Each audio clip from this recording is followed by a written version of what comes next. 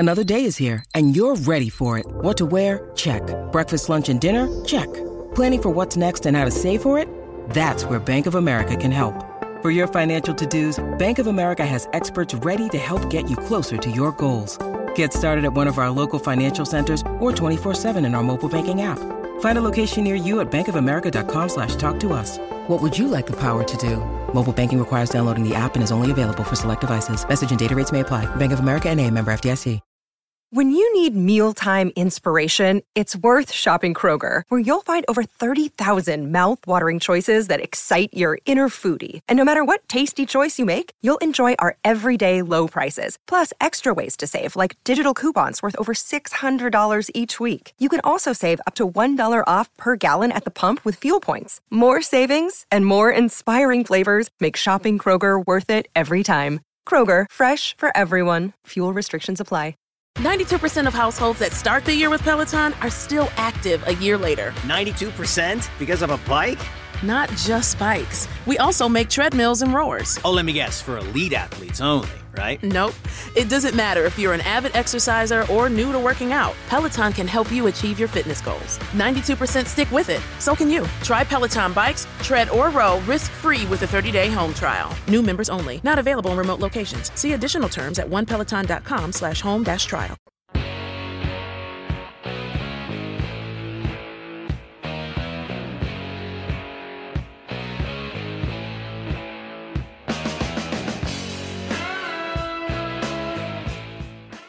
Anyone familiar with pop culture, American culture, or rock and roll in general should know that riff from Blue Oyster Cult, or also known as BOC, and that monster song Godzilla. But there's a catch. It's not the riff from the original studio version off of BOC's 1977 album Spectres. It's a remake from the band from their 1994 compilation Cult Classics, the album where they remake many of their previous hits. Hello, this is Pat Prince, editor of Goldmine Magazine, and the reason why I'm talking about BOC re-releasing Cult Classic, even though it's been reissued a couple times already, but here it comes out on a 2 LP vinyl set, 180 grams from Frontiers Records, and it's also a gatefold. Never underestimate the gatefold with record collectors. I always wondered myself if Cult Classic was only for the hardcore fan, but I have to admit, fans like me love comparing the remakes to the older songs. And the band's also releasing a live album, which is exciting. It's called Hard Rock Live in Cleveland 2014. And it's exciting because BOC has always been a great live band. So it's a damn good album, and if it's damn good compared to all their other great live albums, like if you were to check out 1975's On Your Feet or On Your Knees, or 78's Some Enchanted Evening, or even 1982's Extraterrestrial Live. They're all great. They've always been a great live band, spontaneous and electric. And as far as the studio albums are concerned, many will remember BOC from hits like not only Godzilla, but Burning for You, Don't Fear the Reaper, and so on, that you'll still hear a lot of on American classic radio stations. And also, what's always made them popular, I think, is their fascination with the occult and the paranormal. And especially in the 70s, it gave them sort of a mystique. Like, who are these guys? It wasn't like the internet now where you can find out everything about them, but they were certainly sort of mysterious back then, playing this interesting, weird music, heavy music. But the best of all is we're going to talk to the original lead guitarist, Buck Dharma, about everything, about it all. He's our guest on this episode of the Goldmine Podcast. And we'll be right back after this message. Hey, I'm Ronald Webb, and this is Patrick Prince. And together we host the Goldmine Radio Hour, the show that features the latest issue of Goldmine, the Music Collectors Magazine. Tune in Sunday at 7 p.m. Eastern Time on CygnusRadio.com. Pat, hello. How you doing? Talk to you. So it's exciting. You got two new releases coming from Frontiers, man.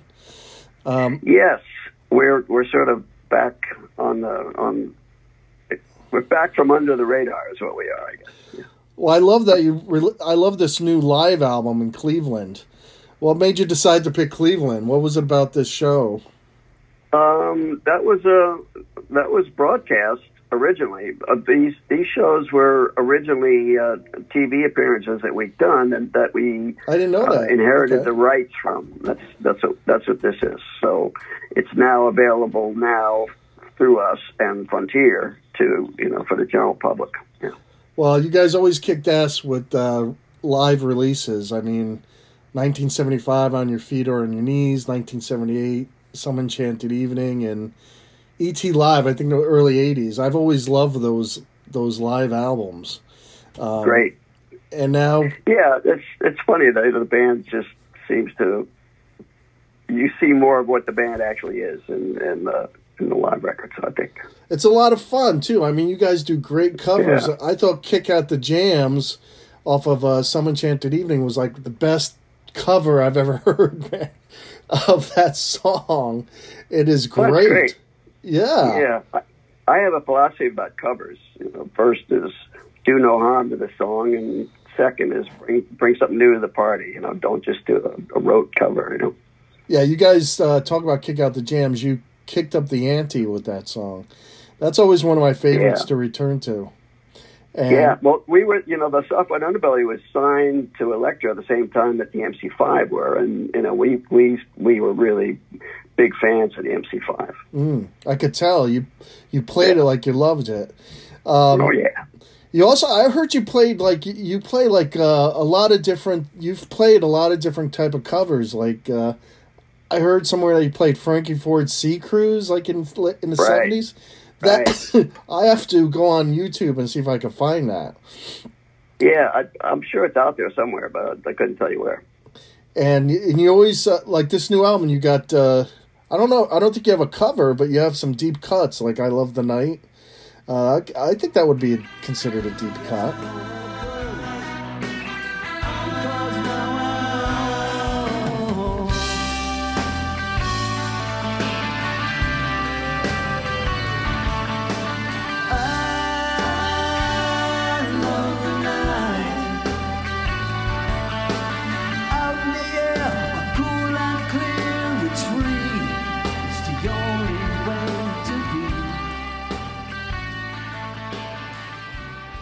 Yeah, we play that not infrequently, but not too often either. Yeah. It's just because we can only play between 75 and 2 hours, as we never play longer than that, and we have to play a lot of songs. So, but we do stick that in once in a while. We played it a couple of weeks ago. Oh, you did? Okay. It's still in the repertoire. We usually do it as an encore. If we got time and we do 3 or 4 encore songs, that's where it usually goes. See, the first album I bought from you guys was Fire of Unknown Origin. So I always want to hear that title track. Veteran of Psychic Wars, Joan Crawford. Those are the cuts that I hope to hear sometime.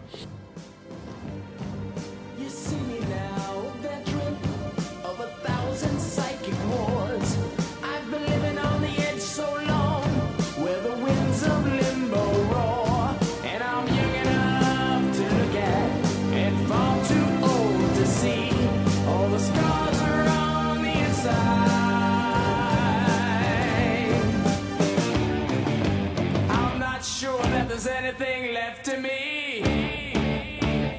Don't let these shakes go on. It's time we had a break from it.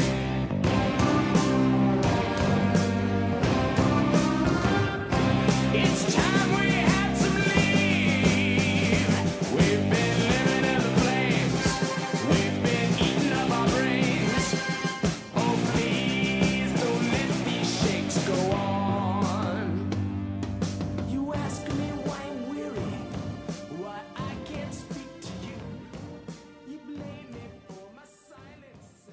Yeah, we haven't played Veteran in a long time. It's hard for Eric to sing, so he doesn't call it too often. But we've done a couple of lower key changes now. We do Joan Crawford down a step and stuff like that. You know, like a lot of people that are gracefully aging. You know, I'm going to say. I would love to hear "Still Burning." I think that would be a great live cut.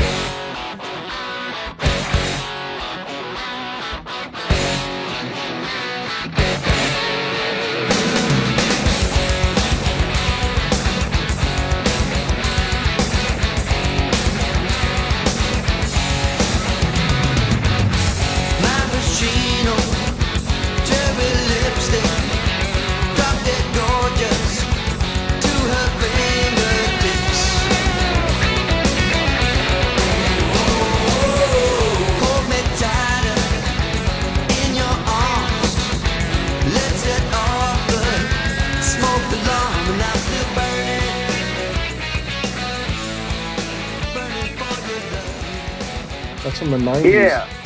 Is that... Have you ever played that? Have we ever played Still Burning? Yeah, live. I don't think so. No? I don't think so. Oh. Yeah.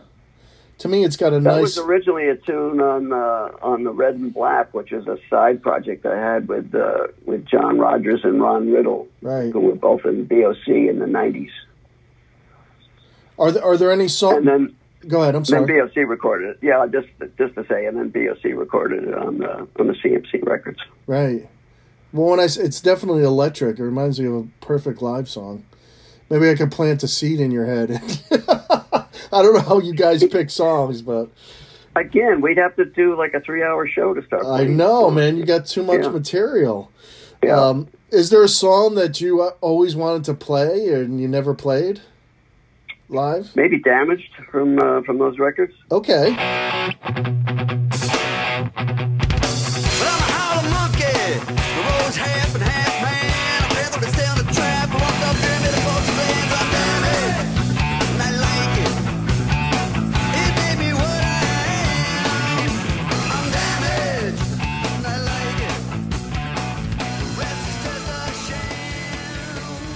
Yeah, now that'd be really hard to pull off live, but to me, it's. I have never played that guitar part and sung it at the same time, so that would definitely be a mountain to climb. Well, one thing I always never tire of is Godzilla, and I don't know. I never get sick of hearing it, and I don't know how you feel about playing it, but it's one of the all-time great rock songs, and thank you. Not just because of the subject matter, because I got into it when I was a kid, and way before I was turned on to Blue Oyster Cult, just because it was about Godzilla. But it's got great music. How you do the leads throughout the chords, and it just a lot of songs I get sick of. Great songs, but I never get sick of that one. Yeah, great. For many years, we used to do it as a platform for a bass and drum solo live, and we've stopped doing that now. We're back to like a streamlined, very similar to the record version of it. And have you heard the cover that was in the Godzilla movie? No. Yeah. Oh, you got to check that out. That's a very interesting cover. Oh, I do have to check that out. Who does the song? Do you know? Yes. Serge Tankian from. Yeah. I will check that out. Yeah, my brain is short circuiting on the names here. The film composer that did this. Is that part of the stun guitar, that riff there? Eric played the stun guitar. He was always credited with the stun guitar on the records. Maybe you could explain that a little. What was it? Just a fuzz box or fuzz on the guitar? Yes, it was a fuzz. It was a fuzz initially back in the day. It was kind of a goof to call it stun guitar. I gotcha. Yeah. That leads to a sort of sci-fi feel. So, as far as other songs that you play, is like Shooting Shark, that was an interesting choice.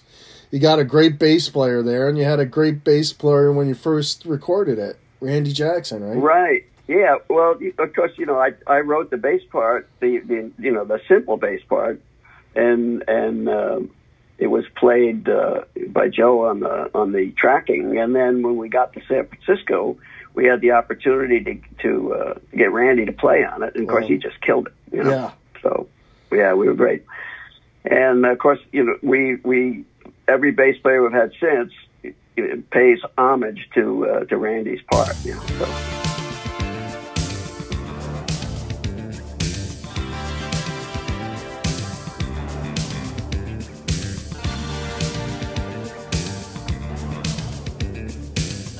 And was that based on a poem, the song?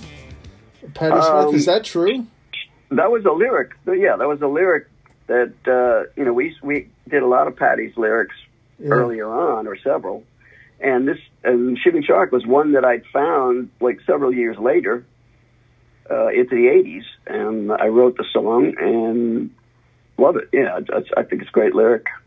I want to go back to Godzilla. Bear McCreary is the soundtrack composer, and he was responsible for the cover of Godzilla. Oh, okay. And it's on YouTube. Just go check it out. You'll probably dig it. I will. Probably has some of the movie footage with it.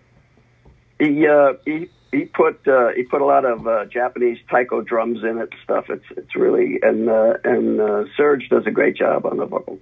Now, are you guys ever thinking, now that you're back in the swing of some releases, maybe doing something in the studio?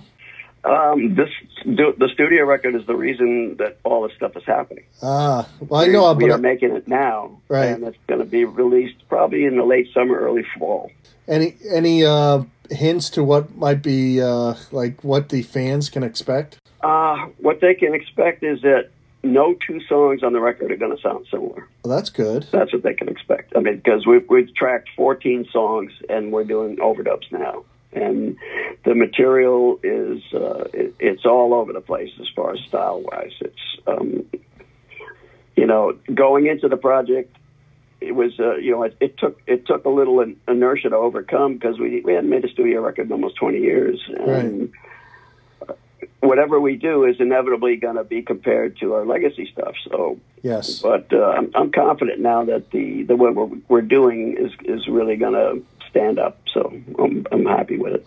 Well, as far as comparison, I mean, when you released Cult Classic, you re-recorded songs, and that album always to me was fun because I would listen to an older track and then compare it to a newer one. And sometimes I would like the older track, sometimes I would like the newer one, but it was fun in that way. You know what I mean? And well, the purpose of the re-records was mercantile at the base of it, so we could have a master to offer people that wanted to license the song an alternative that would probably be more reasonable than Sony's version. Plus, you never really had a best of up until that point. There was something called the Metal Years, which was kind of a corny title, but geez, I don't know. Sony has repackaged our catalog in probably 20 different ways. Yes, I can't even keep track of all the releases they made. Yeah, it was something called Career of Evil, the Metal Years, which was kind of corny. I even when I walk into a record store and I see Blue Oyster Cult in the metal section, I think it's wrong, which it's not being metal's fine, but you guys are a rock band, basically. Exactly. In the very beginning of Blue Oyster Cult, we called ourselves metal, but metal quickly became something that Blue Oyster Cult never was or never tried to be. Right. Yeah. Well, maybe because of the sort of paranormal slant or covering subjects that were, not usually covered. It was a new term, and in 1972, it was a new term. Hadn't really happened yet. Coming from Steppenwolf. Yeah, well, when you think about it, we were modeling Black Sabbath, certainly. We admired them, but we didn't sound anything like Black Sabbath, of course. No, you didn't. I've always heard that one song was influenced, I think, Cities on Flame from The Wizard. Right, yeah, which, we sort of twisted that lick around and recycled it. Yeah. But it's cool how bands do that. I mean, all bands are influenced and take from, predecessors, so... Right. It's not copying, it's an homage. But the great thing I love about the new releases, I mean, sure, the Cult Classic came out in the 90s, but it's reissued now with 2 LP vinyl, 180 gram. It's got a gatefold. Never underestimate the gatefold with record collectors. Yeah. So it's pretty damn cool. I'm glad. Oh, I'm glad you're digging it. Yeah. And I'm glad it's available again because, you know, it never was as vinyl. And in fact, it's been out of print or as a CD as well. But right. I don't know. To me, I bought one CD last year. I'm totally into the streaming thing, you know. Do you still have your vinyl records? I've got about 12 feet of vinyl, but they're in storage. But, you know, Gotcha. I don't have them. You know. Do you still I've got own a turntable? It's not hooked up. I don't even have a CD player hooked up now. Do you still own all the original BOC releases on vinyl? You know, I've got them, but my kids probably have scratched most of them because Gotcha. you know, when they were little, I gave them free run of BOC records. That's got to be cool. So I don't know if I have pristine copies of anything at this point. My dad's got a new record out. but anyway, it's funny. You know, I have two kids, and you know they took totally for granted what was going on around them. Of course, you know. Right, or they get into something else entirely different. You know. Yeah, it wasn't until they grew up that they realized what pop did. You know. Were those TV mixes on the original? I don't remember them. On the original version of Cult? Yeah. Yeah, I think they might have been, yeah. Yeah. For a couple of tunes, anyway. Yeah. Because they're like fun little instrumentals. I think they were... TV means that's what you play when you make an appearance on television and you're only singing. You're not really actually playing, but you're singing to the track. You know? Gotcha. It's like karaoke. Gotcha. It's like karaoke, yeah. Gotcha. But the band, you know, also another thing I love is you worked with some great producers. I mean, I've always appreciated Sandy Perman's mark on BOC, and he's no longer with us. Oh yeah, he was basically the spark plug for the whole thing. Yeah, the mentor. I mean, he's done great work with other bands. I mean, the Clash's "Give Me Enough Rope" in the '70s was great. Were you guys still close up to the end? Well, we parted company in the Imaginos in the latter part of the century, you know, and then then we started. He started coming to our gigs. He lived in the San Rafael area of California, and we would play out there. We'd see him, and you know, so we're getting together. In fact, I was hoping that he would contribute some lyric to the record we're doing now, but unfortunately, he had a stroke and passed away. Right. Yeah, I'm looking. The last time was Imaginos, I think, where he was involved. Yeah. Well, you know the story of Imaginos, or do you? Right. And that was it was Albert and Sandy's record, and Columbia declined to release it, and then in '85, Sandy convinced Eric and I to finish it and put it out as a Blue Oyster Cult record. So that's what happened. Right. And it's interesting that it was declined at first. Because you know, I don't know the particulars of that. I wasn't there, but that was the decision they made, and unfortunately, Blue Oyster Cult wound up paying for the whole thing. So it kind of put a dent in our royalties for a while, but you know, that's all water under the bridge. Well, you also worked with Martin Birch, and yes, when I first started listening to you, he was the producer. Yep. I mean, we really loved working with Martin. You know, he's a really, really talented guy, and he taught me a lot about recording, and he was a fine fellow. And I don't know, you know, he was involved by the time you guys started working with Iron Maiden, and I don't know if you got to meet, you probably heard stories with him and Iron Maiden, I'm sure. Yeah. He also worked on he engineered a lot of the classic Deep Purple stuff, too. Yes. So, I mean, he always came up. He gave you definitely a good sound on those records. Martin makes good records, and he had just made the Heaven and Hell Black Sabbath record, too. Exactly. Record. Exactly. Yeah. So is there going to be, now that you have the live album, you're still on tour. I think you played in December, right? At the end of December. Are you guys going back on tour shortly? Well, I'm looking now on your website. Yeah, you got something for every month, pretty much. Yeah, well, we try to keep working enough to keep cash flowing, you know, for everybody. Yeah. Do you still like touring? And yet, I love playing. I can't say I like traveling. Right. But I certainly love to play and sing still, and Someday, the light's on at the end of the tunnel. I think probably 2020 will be the last year that we tour heavily, and heavily for us is 70 dates, 70, 80 dates a year. They'll probably scale back from that. A lot of bands have said over the years this will be the last tour, but, you can't get it out of your blood, I don't think. Yeah, it's, I do like to get out there. I mean, if I'm off too long, I get stir crazy and I want to go out again. But, again, only as long as I can do it well. If for any reason I can't do it, I don't have to do it, so I'll stop. Will these two releases influence your live set at all? Will you play something different? Probably, yeah. We'll probably play stuff from the new record, especially if it makes any noise. I have no illusion about the pop market at this point. Right. I can barely relate to stuff that's popular today. It seems like guitar rock is just not there, on the charts. The world turns, which bums me out. Yeah.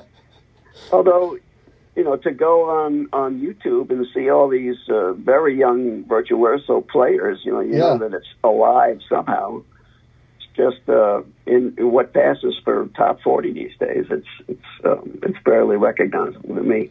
Right, and it started off so, like in the 2000s, you had a lot of bands that were guitar rock, like the White Stripes and stuff like that, and then it just sort of. And they still do. Yeah. Well, it's the digital age and the information age is really. I mean, all these genres of music are still out there, and they're actually thriving in their subdivisions of what it is. So, it's actually, I think, a good time for all kinds of music. Well, I hope to see you on tour this year, and I know you're playing a couple of New York dates, but I've seen some videos, live footage on YouTube, and you guys still bring it. So it'll be fun. The band's in good shape. The band's on fire, and that's why I'm glad we're recording this iteration because like I said, it's good. Yeah. Well, good luck with the new releases, man, and thanks for taking the time to talk to us. Okay, Patrick. Okay, Buck. Well, thank you very much. So check out Cult Classic and Hard Rock Live Cleveland 2014. 2 worthwhile new releases from Blue Oyster Cult. Okay, this is Pat Prince signing off the Goldmine Podcast. And don't forget to pick up a Goldmine print edition at Barnes & Noble or Books A Million. Also, you can go to goldminemag.com. We have a newly redesigned website, and you can get percentage off subscription and find exclusive content there. So we'll see you next time on the Goldmine Podcast. Thanks all. Hey, this is Brad Page from the I'm in Love with That Song podcast, inviting you to join me as we explore a different song each episode, discovering what makes these songs great. The performances, arrangements, and the production tricks and techniques are all part of creating those magic moments that turn a good song into a great one. On this podcast, we take a deep dive into each song, listening to all those nuances that came together to make it a great song. Our journey takes us across the musical map, from the Beatles and the Stones to Aretha Franklin and Tom Petty, Kiss, The Cars, Todd Rundgren and Roxy Music, from Badfinger to Al Green, Stevie Wonder to David Bowie, from Aerosmith to the Zombies. We listen to it all on the I'm in Love with That Song podcast. You may be unfamiliar with some of these songs, and some of them you've probably heard 100 times, but I bet if we listen closely, we can discover something new. So, join me on the I'm in Love with That Song podcast, and let's listen together, because I think you're going to love these songs too.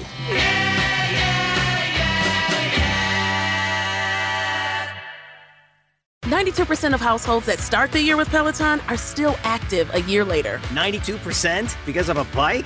Not just bikes. We also make treadmills and rowers. Oh, let me guess, for elite athletes only, right? Nope. It doesn't matter if you're an avid exerciser or new to working out. Peloton can help you achieve your fitness goals. 92% stick with it. So can you. Try Peloton bikes, tread, or row risk-free with a 30-day home trial. New members only. Not available in remote locations. See additional terms at onepeloton.com/home-trial. It's NFL draft season, and that means it's time to start thinking about fantasy football. FantasyPoints.com features industry-leading experts and prognosticators using proprietary hand-charted data to help you score more fantasy points. FantasyPoints.com is the place to go for whatever kind of fantasy football you play. Whether you play fantasy football, daily fantasy sports, or do a little bit of everything, Fantasy Points has the meticulously researched content to guide you to victory. And why wait for the fall? Fantasy Points also covers the new spring football league, the UFL. Join the guru, John Hansen, Scott Barrett, Joe Dolan, and other massive names in the fantasy football universe with an exclusive offer. Use code Pantheon for 15% off any Fantasy Points package, including the all-in package, with access to every article, tool, and data nugget that Fantasy Points has to offer. That's FantasyPoints.com and code Pantheon for 15% off at Fantasy Points. FantasyPoints.com, code Pantheon. Score more fantasy points.